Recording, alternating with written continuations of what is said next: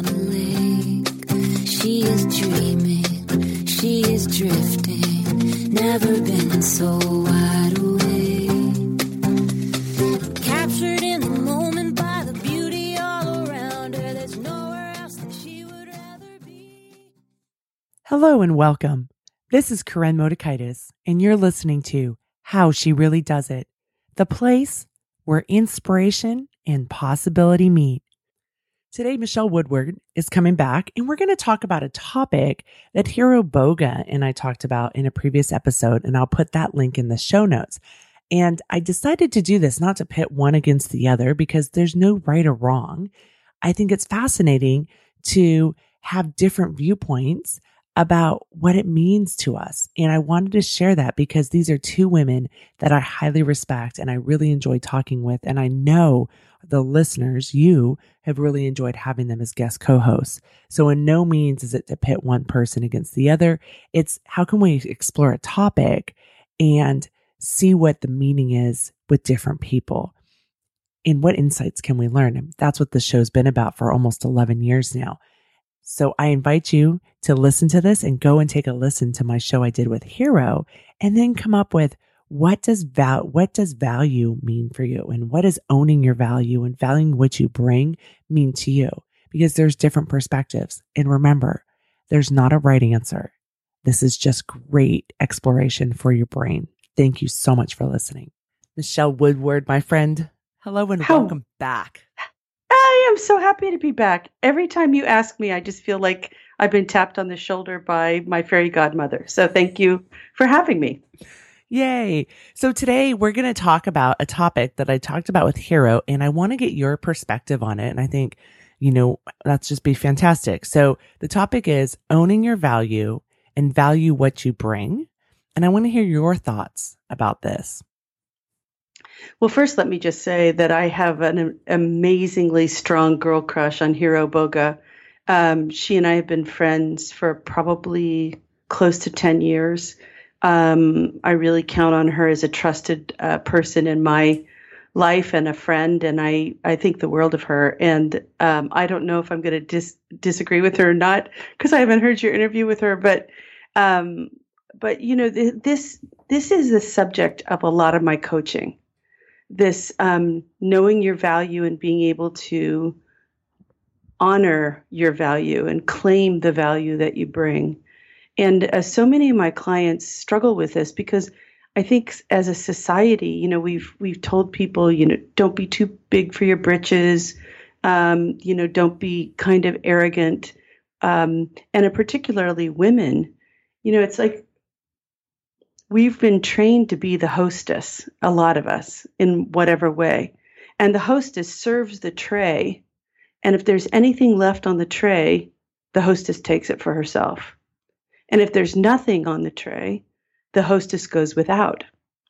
And so for a lot of my clients, especially my executive women clients, you have to learn how to be the hostess, but make sure that there's something for yourself and actually also serve things that you want to eat. You know what I mean? Mm-hmm. But don't we usually take ourselves out of the equation, or don't most people take themselves out of the equation when they're the hostess? Yeah. Yes, I guess I must be hungry because I'm coming up with all food analogies. But it's like one assignment I give my clients is who are struggling with this is to start having preferences.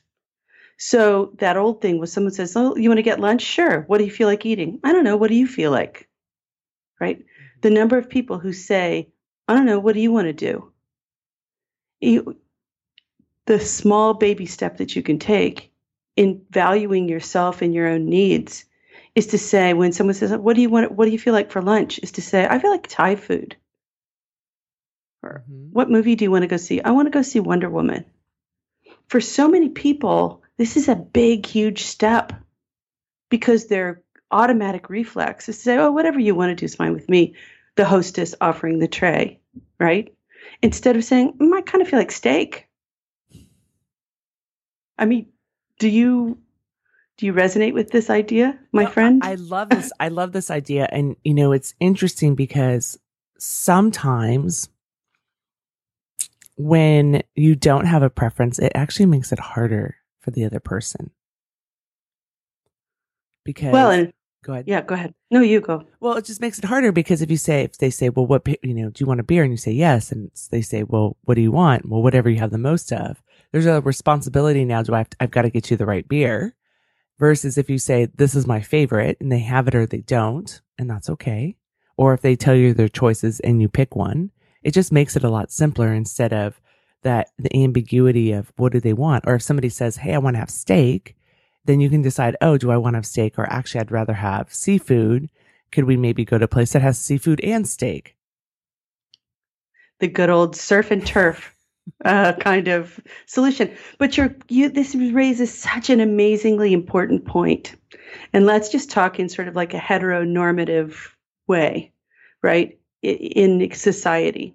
If a woman always says, oh, I don't care, whatever you want, honey, the responsibility for the man in a heteronormative sort of thing to always have to be the one that makes the decision. I can't tell you how many of my male clients, and about 60% of my clients are men, say, I don't feel like a full partner when I'm the one who has to always make the decisions. It's a lot of responsibility. I think it's 40% of women now are the primary breadwinners in their family, right? Mm-hmm. And majority of them say to me, I want a full partnership.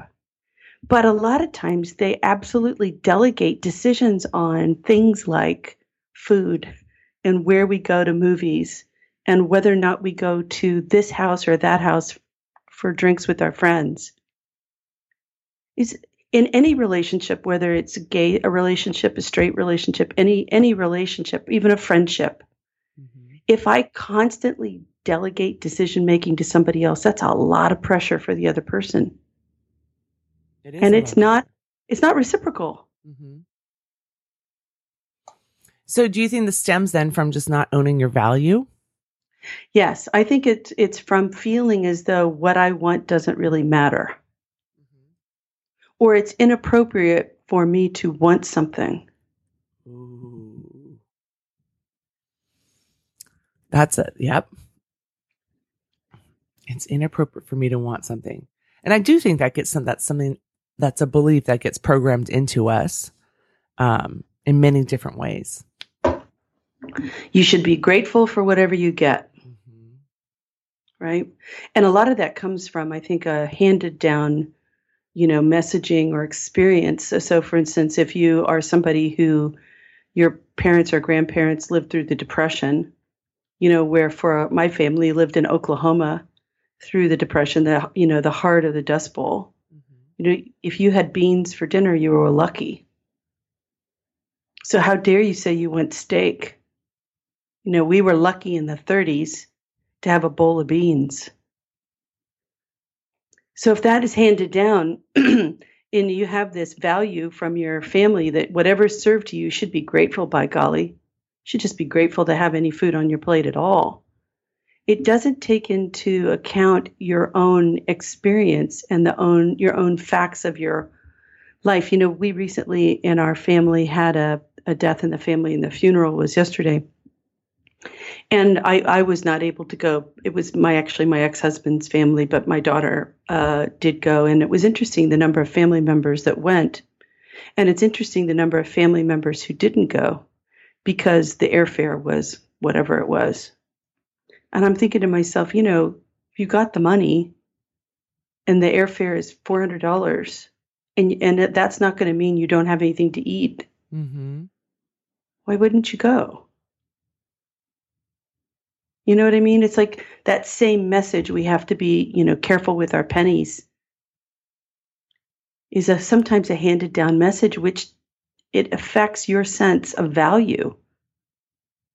Well, it's that scarcity mindset instead of checking in with, okay, that may have been our reality, a generation or 2 generations ago, but what is my current reality? So right. The question I always ask myself is, because I'm fiscally conservative, but the question I'll ask myself, making this purchase, spending this money, will it hurt my family?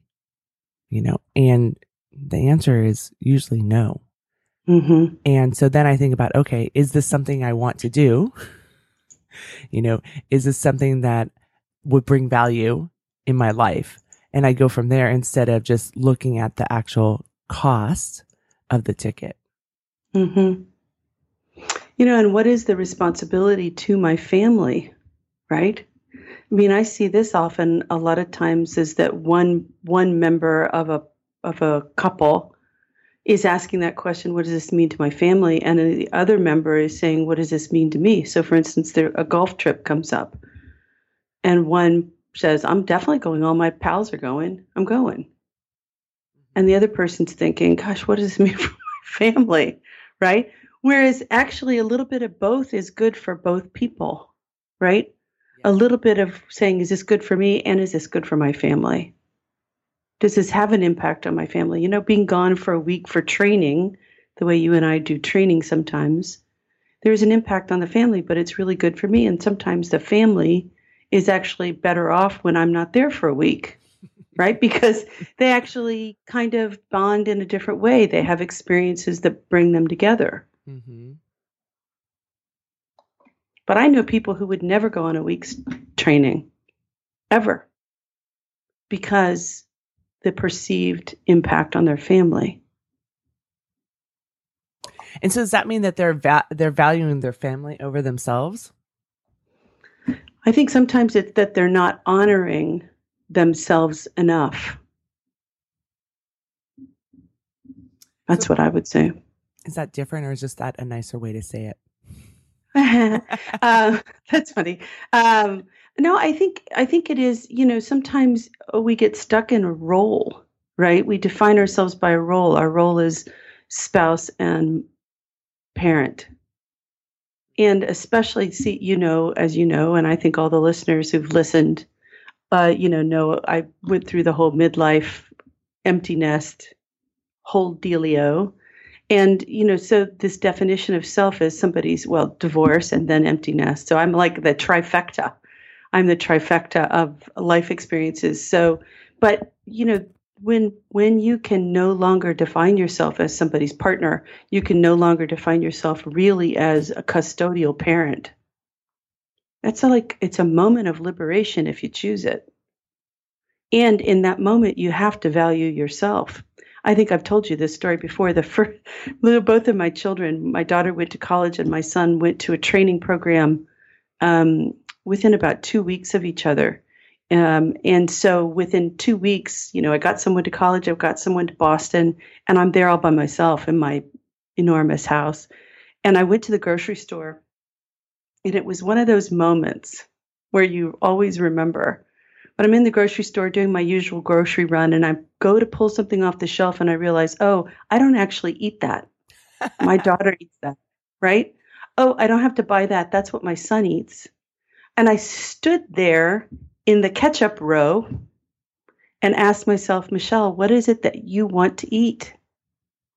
Because for the first time in like 25 years, I was only shopping for myself. And I had to value what I wanted because there was nobody else to buy for. Mm-hmm.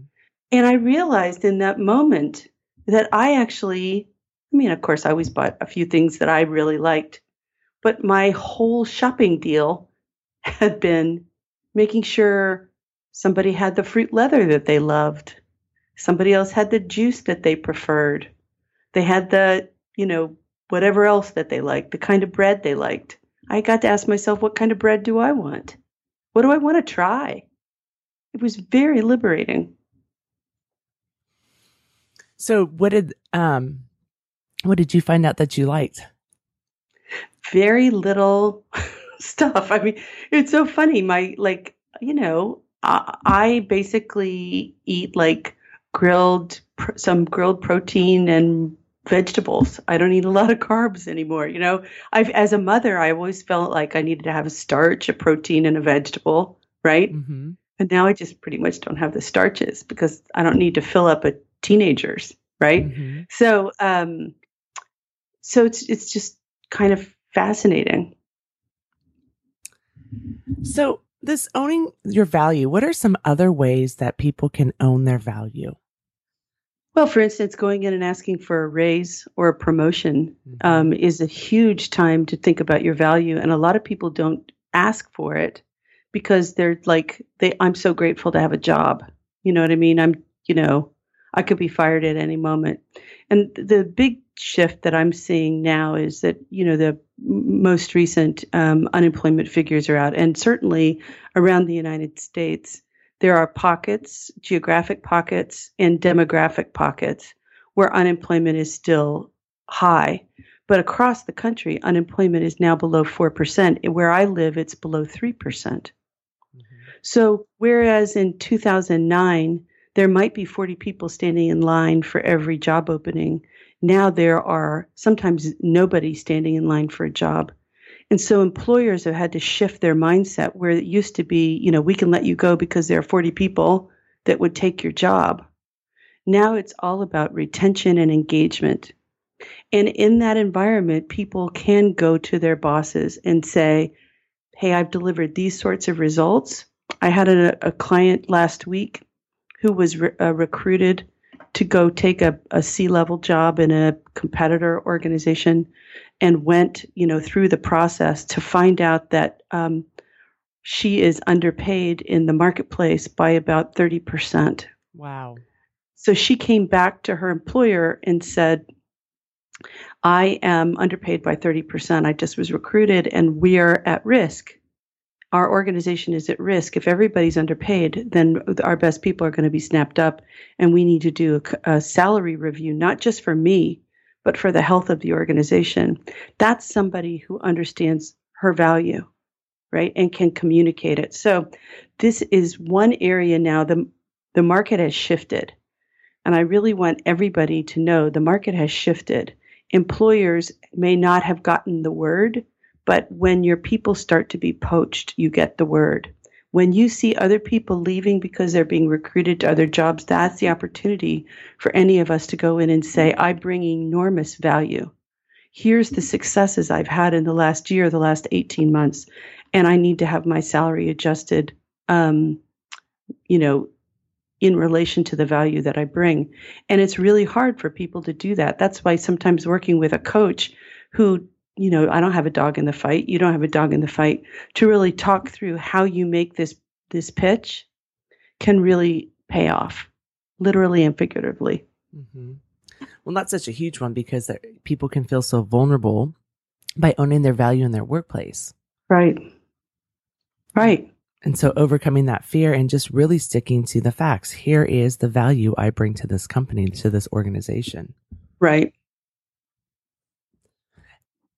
Do you think they also need to be prepared for the worst case scenario? I think everybody needs to. Okay, so years ago, Pam Slim, our mutual friend, and I did this program called Career Invention. I think it was like 2010. And one of our key tenets was that everybody needs to approach their work as if they're a freelancer or a consultant. Is that anybody can be fired today for any reason. And that is still true. Mm-hmm. CEOs can be fired for no particular reason, people at every level of an organization. So you need to conduct yourself like a consultant or a freelancer, like have that kind of commitment, want to do a good job, but hold on loosely, as the old song would say, hold on loosely. Because if you're not getting the raises you want, you're not getting the assignments you want, you can move on in today's economy in a way that you may feel like you weren't able to do. People who understand their value don't stay too long in a dead-end job. I see a lot of people, I have seen over the years, a lot of people stay in jobs way too long because they're so terrified of the job search process, which means that they're underpaid by 30%, which means they're not growing, which means they're kind of, stuck and stale. And then that kind of snowfalls, that's not the word, is it? Snowballs into, maybe not having up-to-date skills. So when you know your value and you conduct yourself as if you're a consultant or a freelancer, you are always looking out for your best interest, but you have to know your value and you have to know what you bring to the table. And so how does one figure out what they value or what their value is? I think you have to believe your performance review. I mean, you have to believe when people give you positive feedback. Like a lot of times people get positive feedback and they're like, oh, yeah, but that was just a freaking fluke. Mm. Does that sound familiar to you? Yeah, right? It's just a fluke. Why do you think people do that, Corinne? Why do I think people do that? Don't be too big for your britches. I think there's been programming from family of origin. I think there's been programming in our education, and then culturally, let's keep people small. And so I think there's a lot of that goes on. And, so then they get small in their life. Cause who do you think you are? And it's an interesting thing too, cause I do think there's some of it has to do with about gender. But those I think are also just goes back to the programming. What do you think? Yeah, I think there's a lot to that. I've been reading the book A Hillbilly Elegy by J.D. Vance. Have you heard about this book? No. It's a kind of took the book world by storm, kind of the end of 2016. And it's a story of poor white people in the United States and the mindset that goes on from people who grew up in sort of like Appalachia in Kentucky and, West Virginia, that whole swath of Appalachia, and where they, even if they move, they take these values. And some of the values are that belongingness, togetherness, identifying with the group. And, it's like that old game Whack-A-Mole, that used to see at like carnivals. For a lot of groups, a lot of people have a value around belonging. Mm-hmm. They're within crowd in some ways of their own making. And if you stand up and put your head up, you get whacked by your community. And so to state and claim your value, there's a threat that you're going to be excised from the group that you want to belong to. This guy in Hillbilly Elegy, J.D. Vance, was one of the first people in his family to go to college and ended up going to Yale Law School. And he talks about how even that, people teased and made fun, and he felt separate and other from his community. And I think that there is that feeling, if you come from a family where nobody went to college and you went to college, and suddenly you're making, $150,000 a year, and you're driving, a new model car, and you've got a house, and the house is nice, and it's paid off, and you have family members that are in trailer parks. It's a huge dissonance in life to live in that kind of juxtaposition. So that's like claiming your value has a negative side for some people in some groups. Have you ever seen that? You see in athletics all the time. So say more about that. One of the things, about swimming is that you get times, right? It all comes down to what is your time. And there's such a scarcity mindset around time. So and this happens a lot more on the girl sides, but it can happen on both. But, and young girls are they can be fierce. And then at some point, typically the ages of 11 to 14, it's that whole idea of, they're worried about belonging, and their friends get threatened. Oh, you're becoming the superstar. We need to bring you down. Mm-hmm. And the crazy thing is that it's not like we'll just use 00.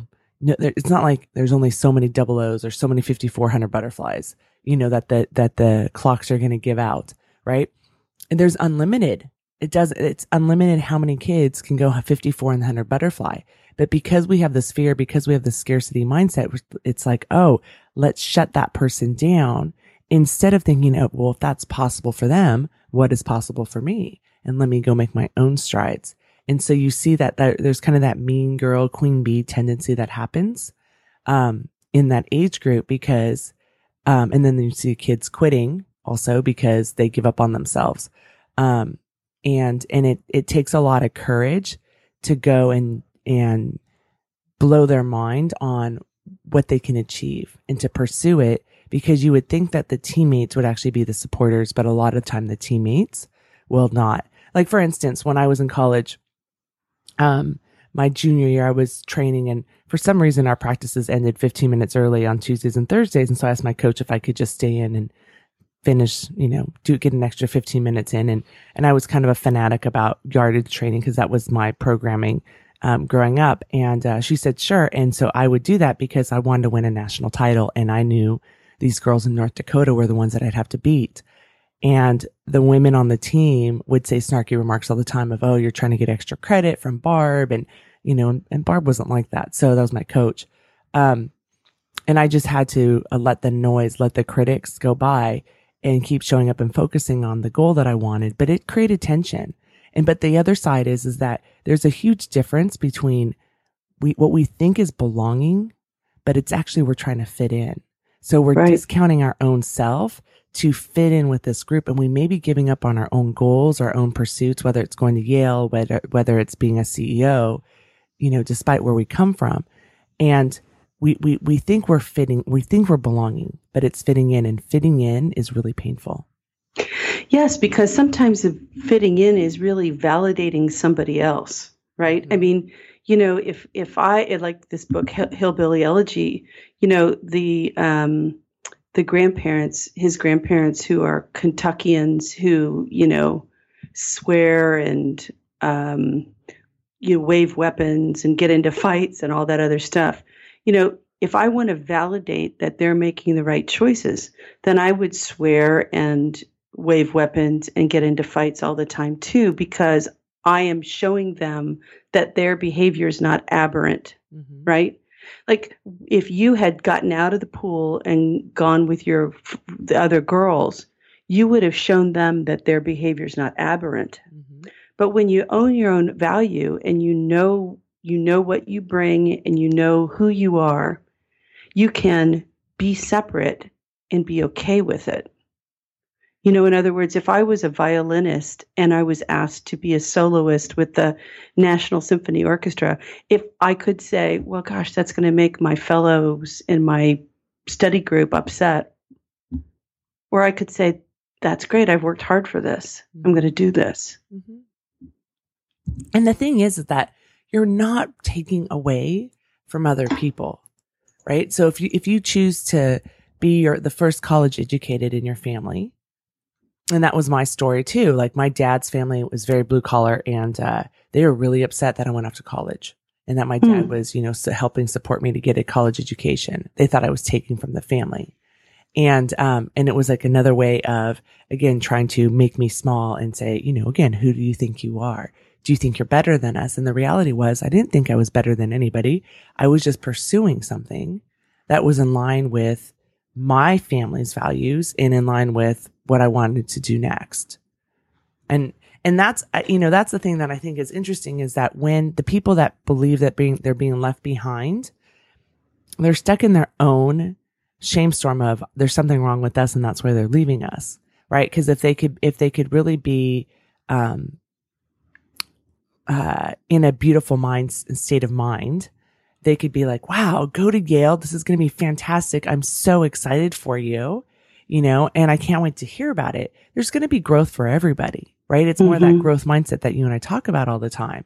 But when we let fear and shame come in, it shuts us down, and then that becomes highly corrosive, and we use shame to shut everybody else down and to keep them small, or they run away. And, which is what I kind of basically did with my family, my dad's family, is that I got really mad at them and I just stopped engaging because I didn't want to hear the naysaying anymore. But, and the promise is that when I think about my closest friends are the ones who say, oh my gosh, you were featured in the Wall Street Journal. That is so awesome. Mm-hmm. What was that like? Right. And I'm the same way. They have a great success, a great achievement. I'm the first person to say, way to go. That's awesome. And if I had any friend who was jealous or snipey or whatever, they wouldn't actually be my friend for very long. And I know that sounds maybe kind of dismissive, but what I've learned is I don't need that energy. Mm-hmm. If somebody's going to be like, well, what's the word? Jealous or whatever, mm-hmm. Then they probably should find other people to hang with. Mm-hmm. Because what I'm going to be is I'm going to be supportive of their success. I'm going to be their friend, their biggest cheerleader. And my hope is they'll do the exact same thing for me. And I'm just saying for everybody out there are those people out there. You just have to find them that have genuine joy in your success. Mm-hmm. Well, and that's where you have to be brave, because if you're going from this group that you are a part of, and whether they were, a group that you were born into, or like with my team, a group that I came together with in college. But if you're going from that group and then you're willing, to go find a new group, this is where you have to be brave, because there's that space in there where you may be more alone, and to be comfortable with that. And I think that's where like owning your value becomes really important. What do you think, Michele? I think it's, I think you do have to be brave, and you do have to, realize that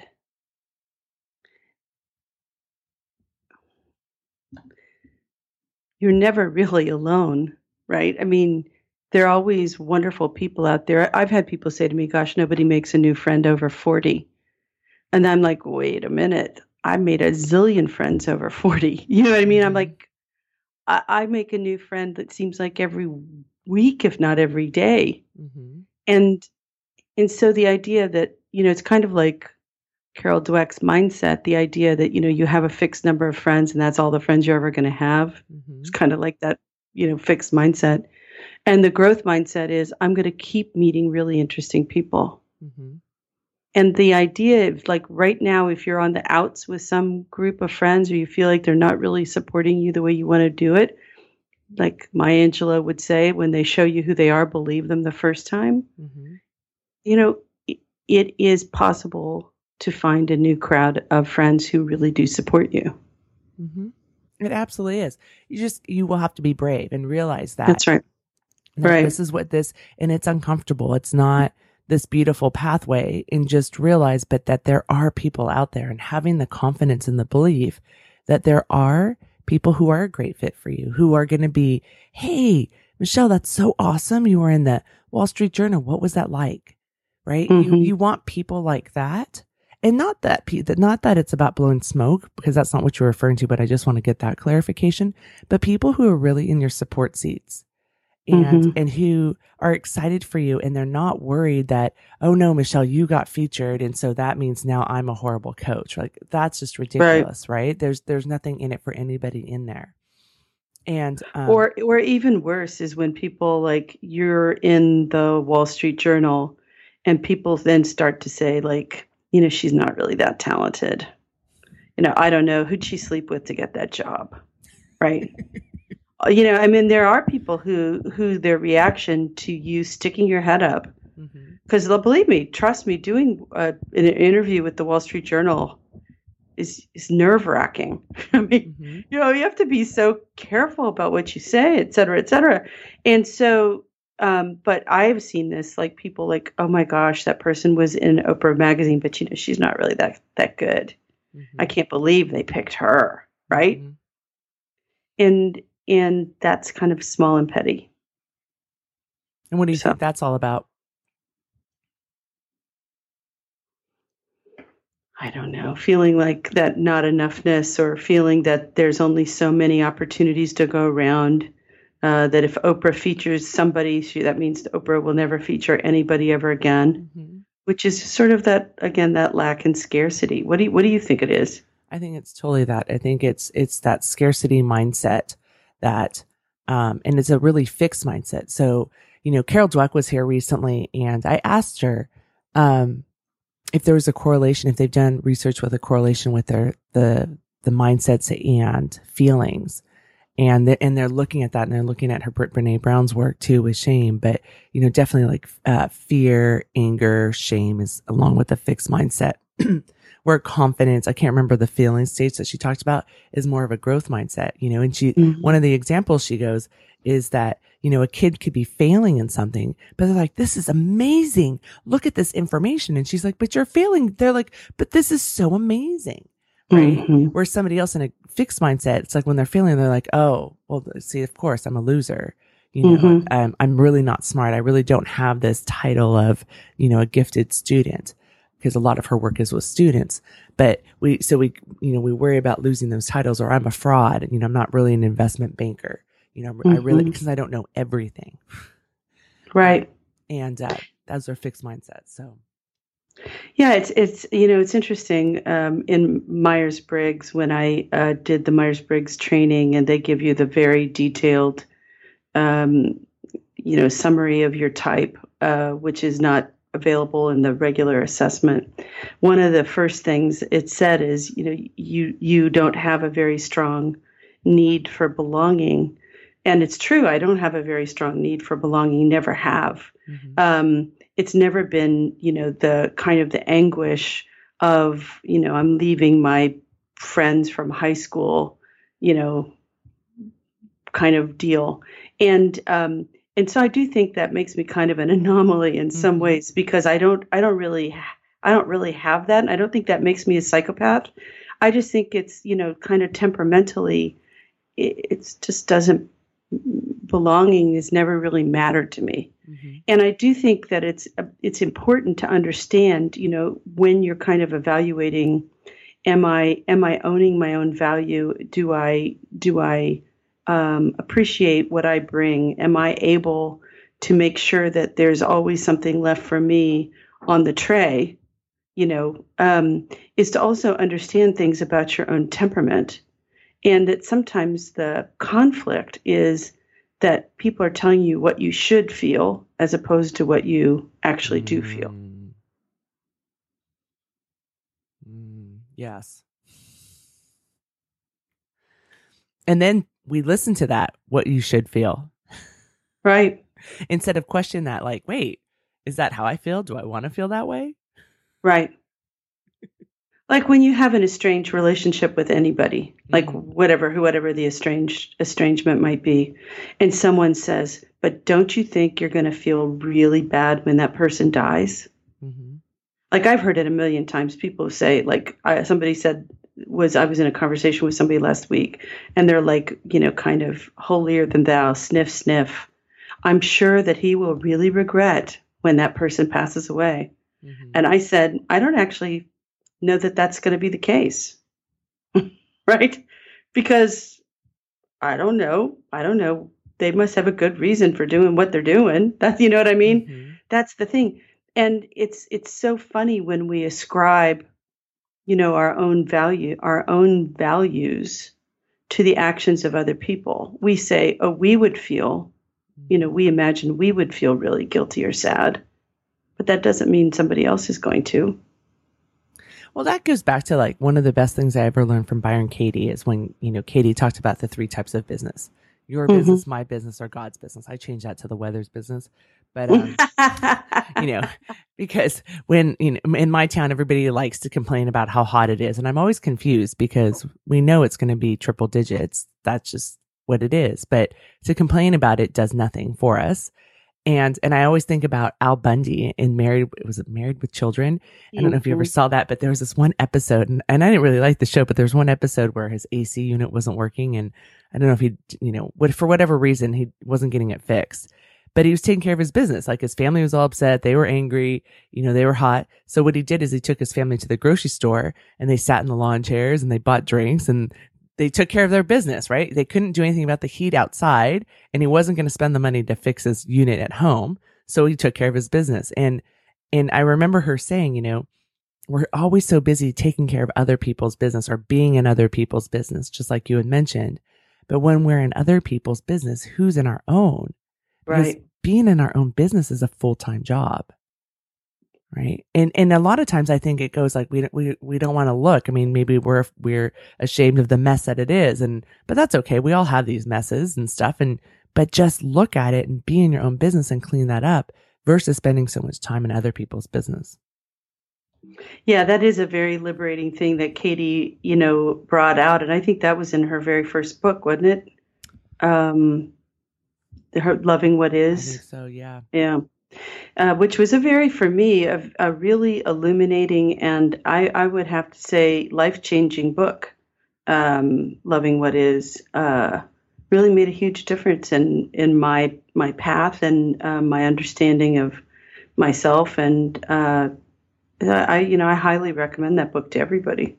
So why was it life-changing for you? Because I think that idea of, whose business am I in, and who's managing my own business, and also just coming to that acceptance of this is what is, and I know it's right. How do I know it's right? Because it's what's happening, right? I mean, that to me is, you can, she talks about, arguing with reality is like trying to teach a cat to bark. Right. And it's like, I don't know how many times I've thought to myself, okay, you're trying to teach a cat to bark. What's up with that? You know what I mean? And just this radical acceptance of reality is, I think, what Katie's work really calls us to do, is to just radically accept reality. And, I don't think that's something that we all are taught or even realize is possible. Mm-hmm. And that doesn't mean you don't have dreams, right? It doesn't mean you don't have aspirations and set intentions and, have goals to work towards. It just means that this is what really is. And it must be right because it's what's happening. Well, and then when you accept your reality, then you go, okay, where do I want to go forward to? Right. But if you're arguing, if you're distracting with what is, so here's an example, so we can have a concrete example. I flew to Texas, I don't know, a couple weekends ago, and it was a day in, day out trip, and it was out of San Francisco because it just had better time. So that's like a 90-minute drive without traffic for me versus my Sacramento airport, which is like 20 some minutes. And the Lyft driver was coming to pick us up from my sister's house to bring us home, and it was my daughter and myself, and he got lost. We get in and I say, okay, just so you know, like, this is what time our flight is at. We're now further behind, thank you so much. We need to get to the airport. Mm. And, I'm chatting with my daughter and I'm just confident that, okay, we're still going to make it. We don't have to check luggage. Security just has to be clear and we'll go. And then we're flying out of Dallas, Fort Worth. So we drive along, and then all of a sudden I notice he's like on this road, and I thought, this is interesting. He's not taking the freeway. Like, okay. And I'm starting to get a little bit more nervous because I look at the time and, are we going to make it? Well, lo and behold, we're on a service road and we get lost for 20 minutes on these service roads. Oh no. Yes. So, and then he drives away from the airport. So in the middle of all this, like, my goal was, we are going to make this flight, right? That was my goal weeks before. Yes, I can be crazy thinking I can fly in and out of San Francisco and Dallas, Fort Worth in the same day and not have weather problems, but I wasn't even going to be concerned about that. It was, we will make these flights. But then there was a part of me that wanted to get really upset, like, and indulge in drama of like, I can't believe I came on this trip. This is ridiculous, right? Or then I wanted to call my brother-in-law to come pick us up. Again, that's not going to help anything because I don't even know where we are. And that, time-wise, so my brain kept wanting to go over here and not accept reality. And I kept going, okay, but the reality is, this is where I am. I want to get to that American Airlines flight. And we pulled up with less than 10 minutes to get on our flight. Wow. And we walked in the gate door, and the security was wide open, ran through it. The gate happened to be there. I didn't realize until I was talking to a client, I think it was this past week, where she explained to me that American Airlines, that's the hub of Dallas, Fort Worth. And so we have tons of gates throughout the airport. And that's a massive airport. It is huge. How fortunate was I to go to the right gate where the security was there and the gate was around the corner, like literally right there. I wasn't running through the airport or anything. Like, I was right there. Right. But it goes back to what you're talking about. Like, okay, my reality was we were lost, and I had to accept that and focus on how do we get to the airport, get on my flight. And that's what I did. But a lot of times we want to go to the side, what I call the side, and get caught up in all the drama about other stuff. Like, I could be in his business of what, why he wasn't getting us there. And I could be in my sister's business and everybody else's, but none of that helped. It was like to get me to the airport. Yeah. Yeah. It's like the shift from deficit thinking, right, to value thinking. Is deficit thinking is, I'm not enough. I don't have enough. I'm not comfortable with what I already have. Mm-hmm. Right. To the value thinking is, everything's perfect. It's going to all work out. Mm-hmm. I have what I need to do what I want to do. And if I don't have what I need, I can get it. It's like such a different mindset. Well, and then when you're in that mindset, right, the value thinking mindset, then you can figure things out. Then your brain can work and you can figure out like, okay, versus when you're in that, what you call it, the deficit thinking, it's so much easier to crumble and Right. not be able to figure things out. I see a lot of people who have some sort of situation, like whatever they've got a project that's delivered. They've got to do a PowerPoint presentation. They've got to whatever, and they come from it with a deficit feeling. So they feel like they've got to cram. There's always more to learn, which is true. There's always more to learn, but that deficit thinking is that I cannot possibly have any mastery of this. Mm-hmm. So I'm going to spend the next week just being frantic. Mm-hmm. Whereas my thinking is they wouldn't have asked me if they didn't think I knew something about it. I guess I'll get organized, right? You know what I mean? And the difference is lower blood pressure, kind of a happy equanimity in life. Mm-hmm. And that's the choice. As you say, you can choose the drama or you can not to choose the drama. So many people, because they come from this deficit thinking, they don't understand what value they bring, or they're telling themselves that they are really in a hole and they have the imposter syndrome. You know, somebody's going to figure this out. Mm-hmm. And so then they kind of shovel, trying to get more information in. And the truth is, they already have everything they need. If they didn't, I mean, back to the Byron Katie, everything's perfect because it's right here. Mm-hmm. That's knowing your value. Mm-hmm. And then also trusting yourself that you'll be able to figure it out. You're resourceful. Right. You'll be able to figure it out. And it goes back to what we were talking about earlier of being brave. You're going to be brave. Because there is that space of where you are now to where you want to go. And there's that vulnerability of not knowing, that uncertainty. But when you dial up being brave as you move there. Right. Well, Michele, our time is up already. Can you believe it? I can't. Could we go for like a double hour of the two of us? Because I think it would be so much fun. We'll have to do that one day. We will. We'll do like a telethon. That's what we could break it all down. Well, thank you. Thank you. It's always a pleasure. It's just the most fun thing we do. Yay us. Yay us. Yes. Okay. Own your value and value what you bring. This is not to pit one person against the other. This is about, we can all have different perspectives. And what do you make it mean? There's no right or wrong. And it's just like with my clients, we often talk about how there can be a terminology that somebody uses that can be really offensive for somebody, and it's not offensive. For instance, I like to call myself a sloth. And for me, it's a very loving thing because I really don't like to move a whole lot. I like to move very slowly.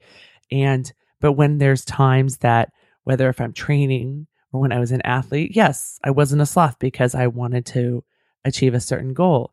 But I just own that part. And for me, it gave me permission that it was okay that I needed downtime because I was always go, go, go, go. So for other people, they may say, well, that's not really nice. For me, it's not a mean word. And that's what I'm talking about with what do you make it mean when we talk about value? We've had different perspectives. And now that you've had that, I hope that there's some insight and some thoughts that are going on inside of you to figure out, okay, what does own your value and value what you bring mean for you?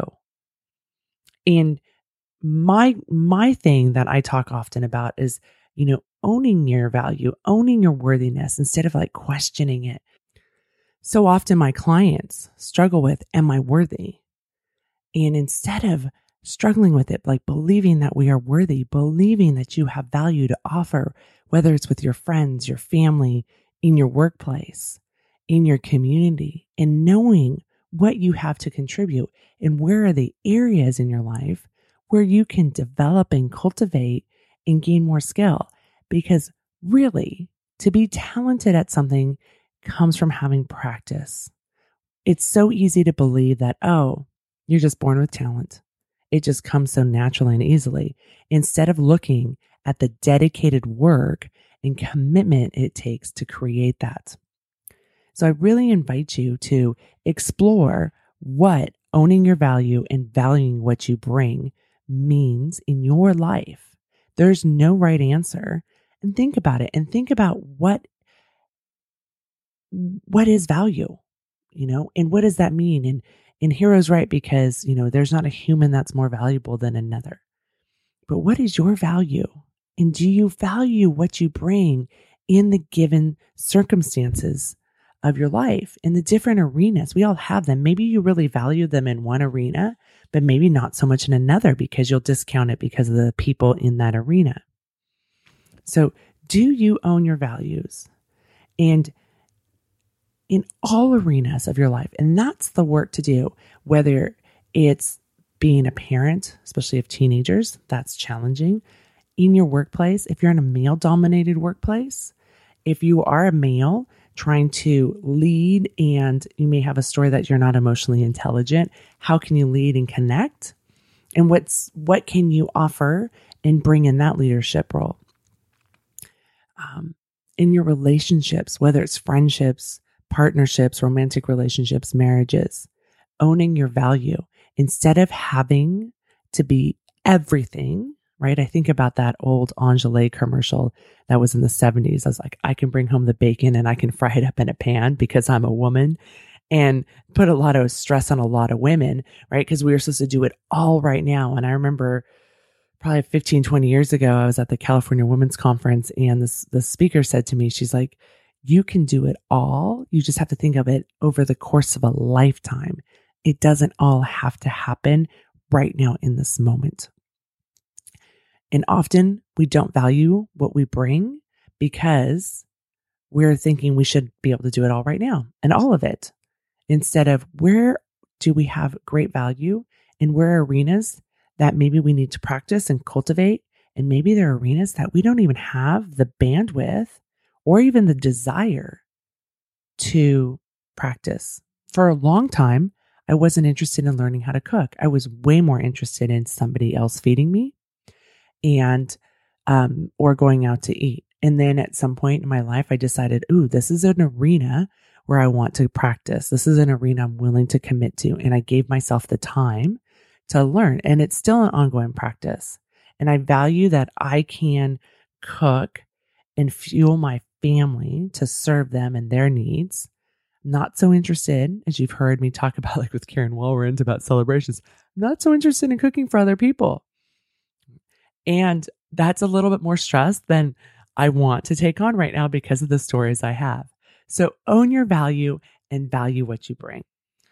All right, go sign up for my newsletter at www.howshereallydoesit.com. I know your inbox is already fueling, but go sign up. This is a place where you and I can have some offline conversations. You can send me an email back, hit reply, let me know what shows that you've gotten value from, or what newsletter, when I write those little love letters in the newsletter, where they resonate. They're just great little messages that I try to send out every week for you, just reminders. And it's a lot of the same stuff that I talk about here, but it's sometimes nice just to have the reminders. And I so appreciate the people that take the time to hit reply and give me feedback about what did they get from that newsletter or from that show. So until next time, I'm smiling big for you. Thank you so much for being here with me and listening. On a lake, she is dreaming, she is drifting, never been so wide awake. Captured in the moment by the beauty all around her, there's no